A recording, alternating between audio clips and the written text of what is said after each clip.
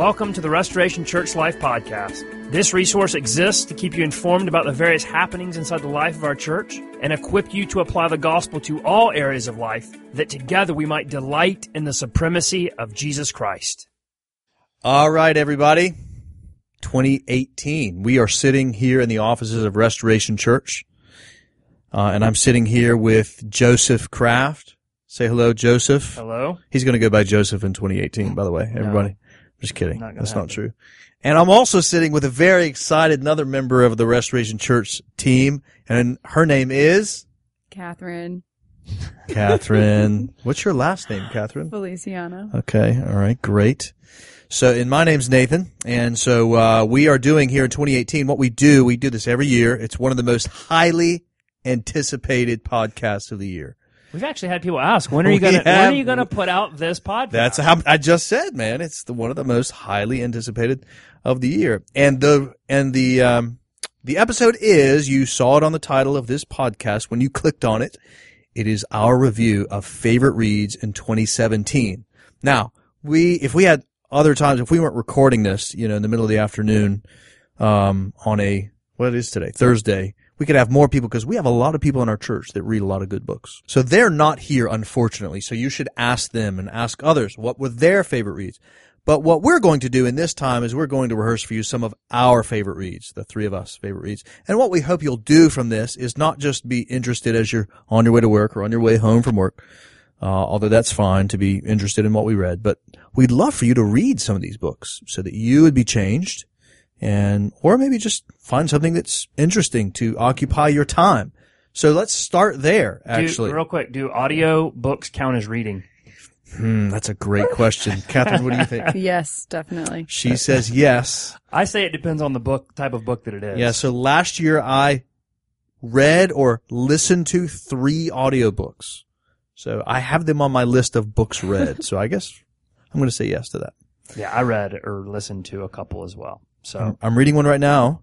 You can't go. That's 2018. You can't talk about that for another year. Yeah, that's right. But actually, one of the audiobooks that I listened to last year that won't be on my list that I would encourage you to listen to. It's a good listen. I wouldn't encourage you to read it because it got really dense. It was a book. It was a New York Times bestseller, not a Christian book, called The Shallows: What the Internet is Doing to Our Brains by Nicholas Carr. It was fascinating. All right. Fascinating. You're already jumping ahead. I'm already jumping in. Not a Christian book, but that was an audiobook that was really helpful to see how the internet is affecting us. And basically his point is it's distracting us and making us more animal-like. But anyway, back to our books of the year. So Joey and Kathryn, let's start this. We're gonna do some category stuff here. So we're gonna start off with the non-Christian reads. Ooh. We're gonna start there. What do you mean by non-Christian reads? Like it's not explicitly meant for the formation of your soul to glorify Christ. It's, the point of the book is, some other reason. Okay. So when you look back into 2017, Joey, Kathryn, what were some books that you read that were not explicitly Christian?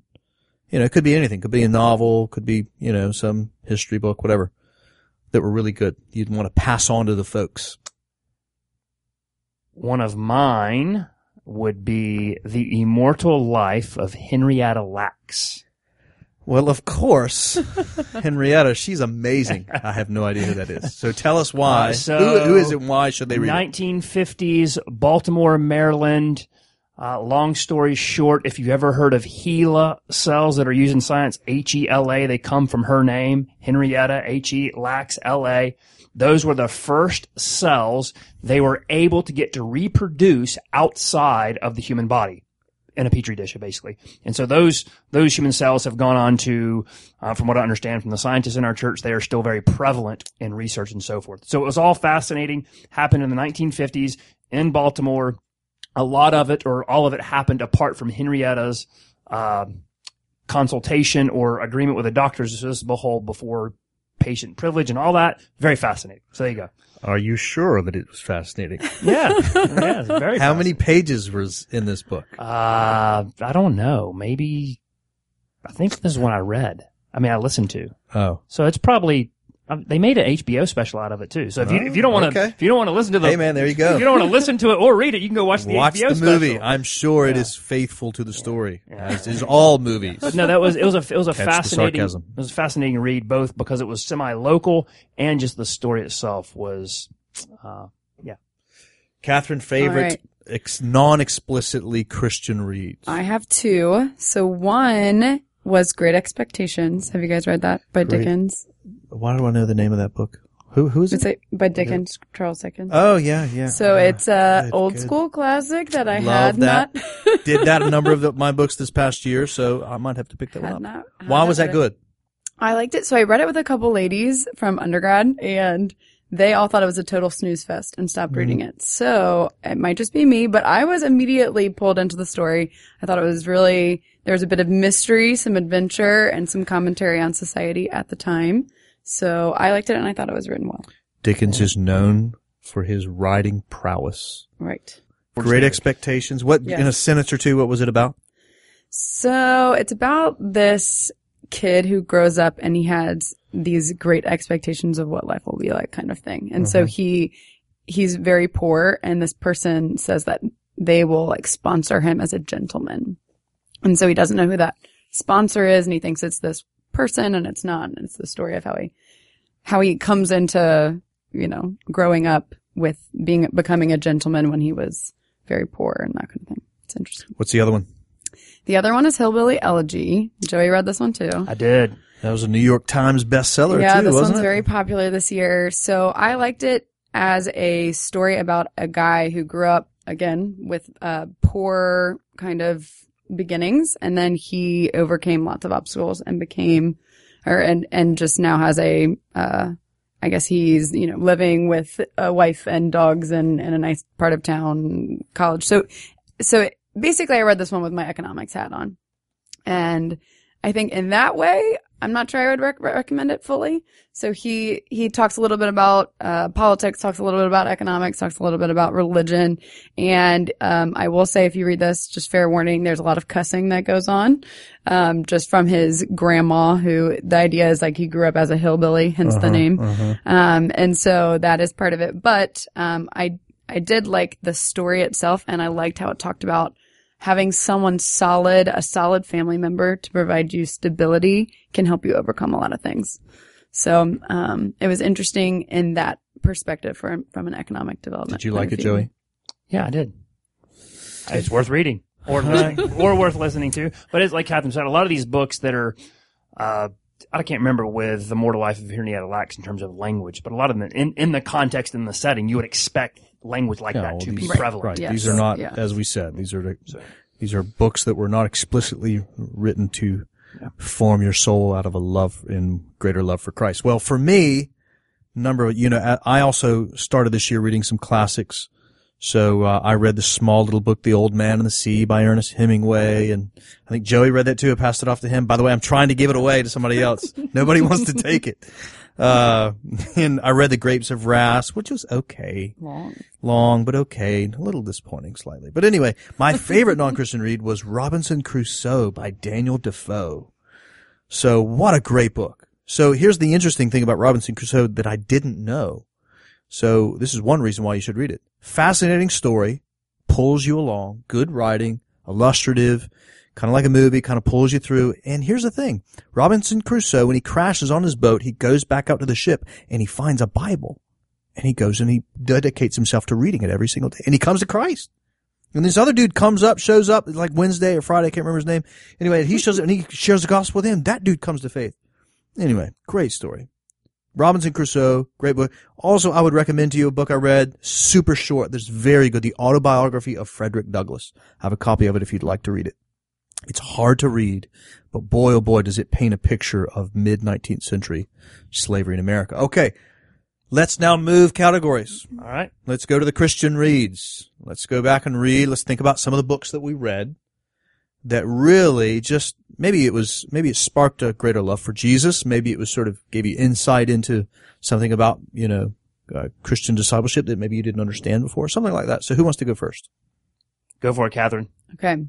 I have two again. Okay. So the first one is Instruments in the Redeemer's Hands by Paul David Tripp. And it's a long book. I will throw that out there. Yep. And it can be a little bit. It's not necessarily you're not reading it for entertainment. No. Yeah. No. But I thought it was a helpful book, which is why I'm suggesting it. And so I'll read to you what the point of the book is from Tripp's words himself. That is what this book is about, how God uses people who are themselves in need of change as instruments of the same kind of change in others. So he's talking about how we walk through life with one another and help each other grow to look more like Jesus and to love Jesus. So I liked it. The first couple chapters are more theoretical. It's all biblical, but the first couple chapters are more theoretical. You're talking about sin, getting to the heart, that kind of thing. The second half is more practical. So you're talking about, how do I love people well? How do I know them? How do I speak truth to their lives? And how do I help them walk out change? And how to help people help me do that too. So it's a good book for that kind of thing, which I found helpful. Yeah, hold on to that. Go. Okay, hold on. I I was just saying, I agree. I've read that book a couple of times and couldn't recommend it highly enough. Yeah, it's sort of the baseline book. You go take a biblical counseling class in seminary, it's the first book they'll have you read. Excellent book. And I think it's good to have trekked through it, so now I think I'll reference it quite a bit. Yeah. So. Yeah. Wonderful. If you want to help other people work through life and point them to Christ, that's the book to read. Excellent. Yeah. All right, you can't hold on that book, okay, Kathryn. Joey, go ahead. So I will do one. This will be the second year it makes the list. Second in the row. Nathan said this one last year, and so I read it this year, but it's You Are What You Love by James K.A. Smith. Such a good book. Such a good So book. I actually read it again this year. So last year was an audio, going back to our audio. So it was so good. I read it in print this year. Go ahead. Yeah. And so good. Again, it just shows you how what we do is actually discipling us. So it's essentially a book on worldview and working out your worldview and how what you do affects who you are. And as the title says, you are what you love. And so paying attention to everything that you do, both what we would call in spiritual formation, but then just in culture around us, how that is shaping us, shaping our desires, shaping our affections, shaping our wants, and so forth. And he does a good job of connecting that back into the community of the church and how the kind of the culture will be deforming and how the church will be reforming or restoring us to the story of the gospel. So couldn't recommend it highly enough. Yeah. And I think one word that was super helpful to me is the word habit. So that book really helped me understand the need to form habits that train my soul. I love that book. Yeah, it's good. So good. So how about you, Nathan? One book that you read this past year that was helpful to you? Same-Sex Attraction and the Church, The Surprising Plausibility of the Celibate Life. Who wrote that? By Ed Shaw. Same-Sex Attraction and the Church, The Surprising Plausibility of the Celibate Life. Man, what a book. So here's the thing about this book. Should they retitle that book maybe? Well, yeah, maybe. I mean, this book really, I mean, it uses the issue of, say, same-sex attraction, but, I mean, you could plug almost anything into this. And that was my point, is it's so much bigger than just that one issue, that it's just wonderful. It's just basic Christian, how to think about life. So listen to these chapter titles. So he's talking about the plausibility problem. So people would say that if you have same-sex attraction that you can't, you're just sort of incomplete your whole life. And he's making the case that it is a plausible life.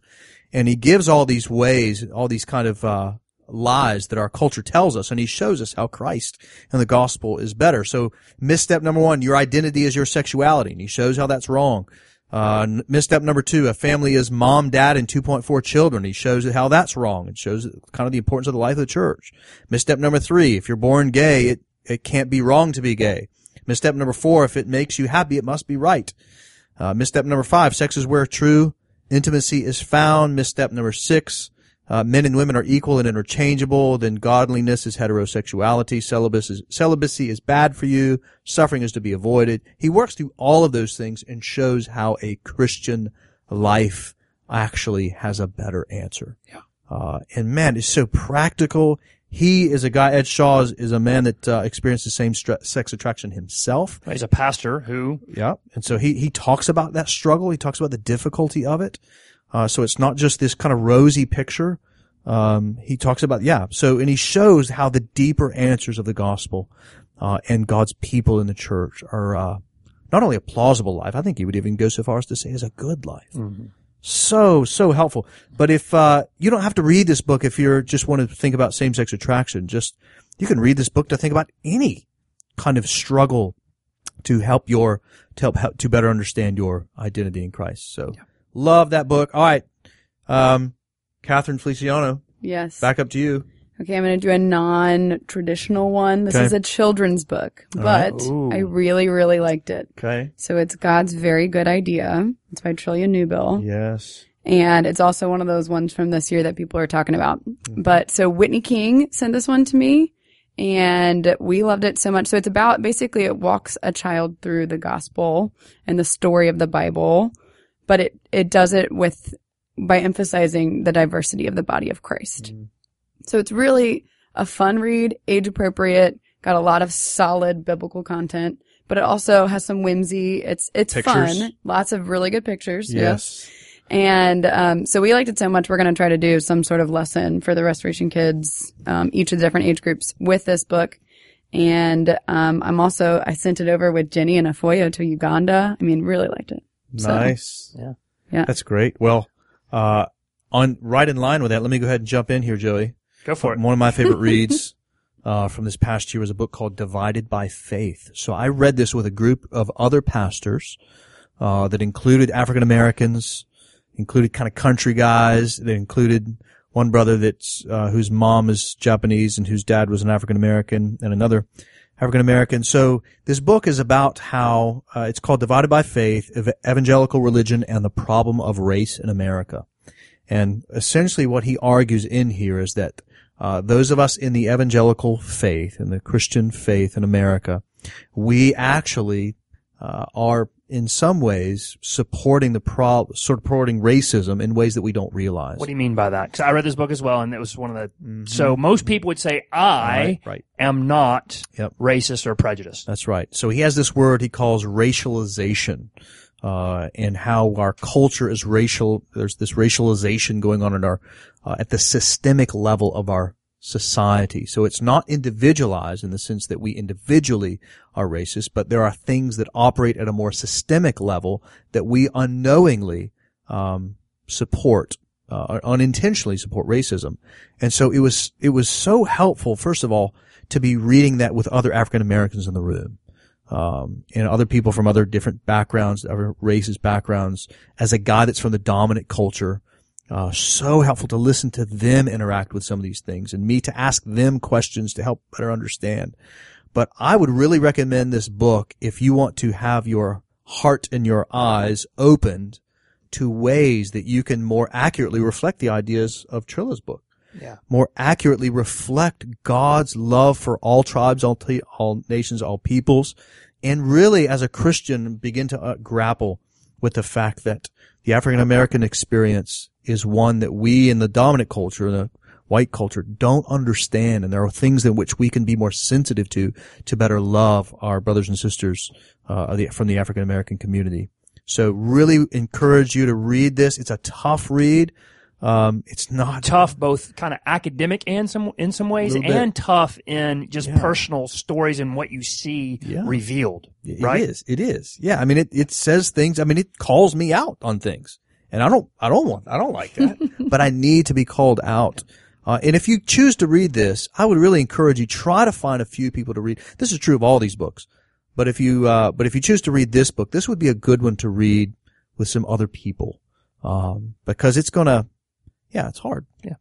Like, it's emotionally difficult to kind of work through this, but it's important because we want to be a church that cares about all issues in our society, but in particular the issue of racism in our country, because it's a awful thing. If you read the autobiography of Frederick Douglass, you'll see at the back. Anyway, I'm not even going to get into that. It's just so terrible.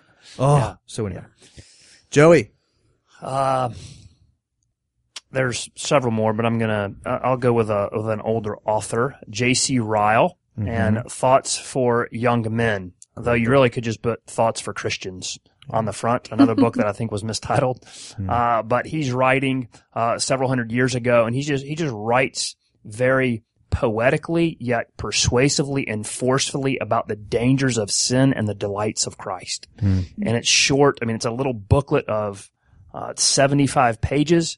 And it's just really helpful when you think about those things. And it was just a really helpful read. So I recommend it to you. And I think if you Google Thoughts for Young Men by J.C. Ryle, because it's so old, you can get a PDF for free online. Yep.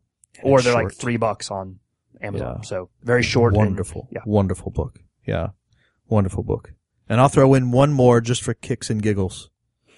What do you got? So, let's see. I thought you were going to mention Gospel Fluency. You didn't mention it. No, I said I read it, but Okay. I mean, it's All right. Gospel Fluency by Jeff Vanderstelt. If you want to learn how to kind of learn a new, like saturate yourself in the gospel in the same way you would saturate yourself in a new language to sort of think, live, and speak gospel. Great book.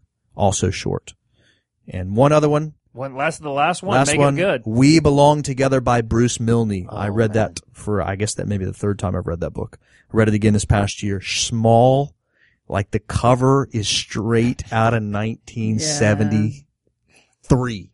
Maybe late 60s. Anyway, but man, if you want to understand what it means to have fellowship as a church, I don't know if there's a better book written on the subject. Small, again, helpful. So good. So many good books out there. Talk to the other members and friends in the Life of Restoration Church. Ask them what books they've read.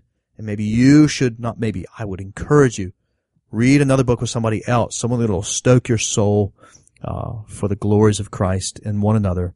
Read it with them. Meet up and talk about it. Before we leave, though, really quick. Go for it. 2018. What's one book you have on your... By the way, I read a great biography in 2017 on Martin Luther. Here I Stand by Roland Bainton. You're just sliding all these so books good. in. There's so many good books out there. Lifted by Sam Albury was so good. Yeah. Anyway, so one book in 2018 that you're really looking forward to reading.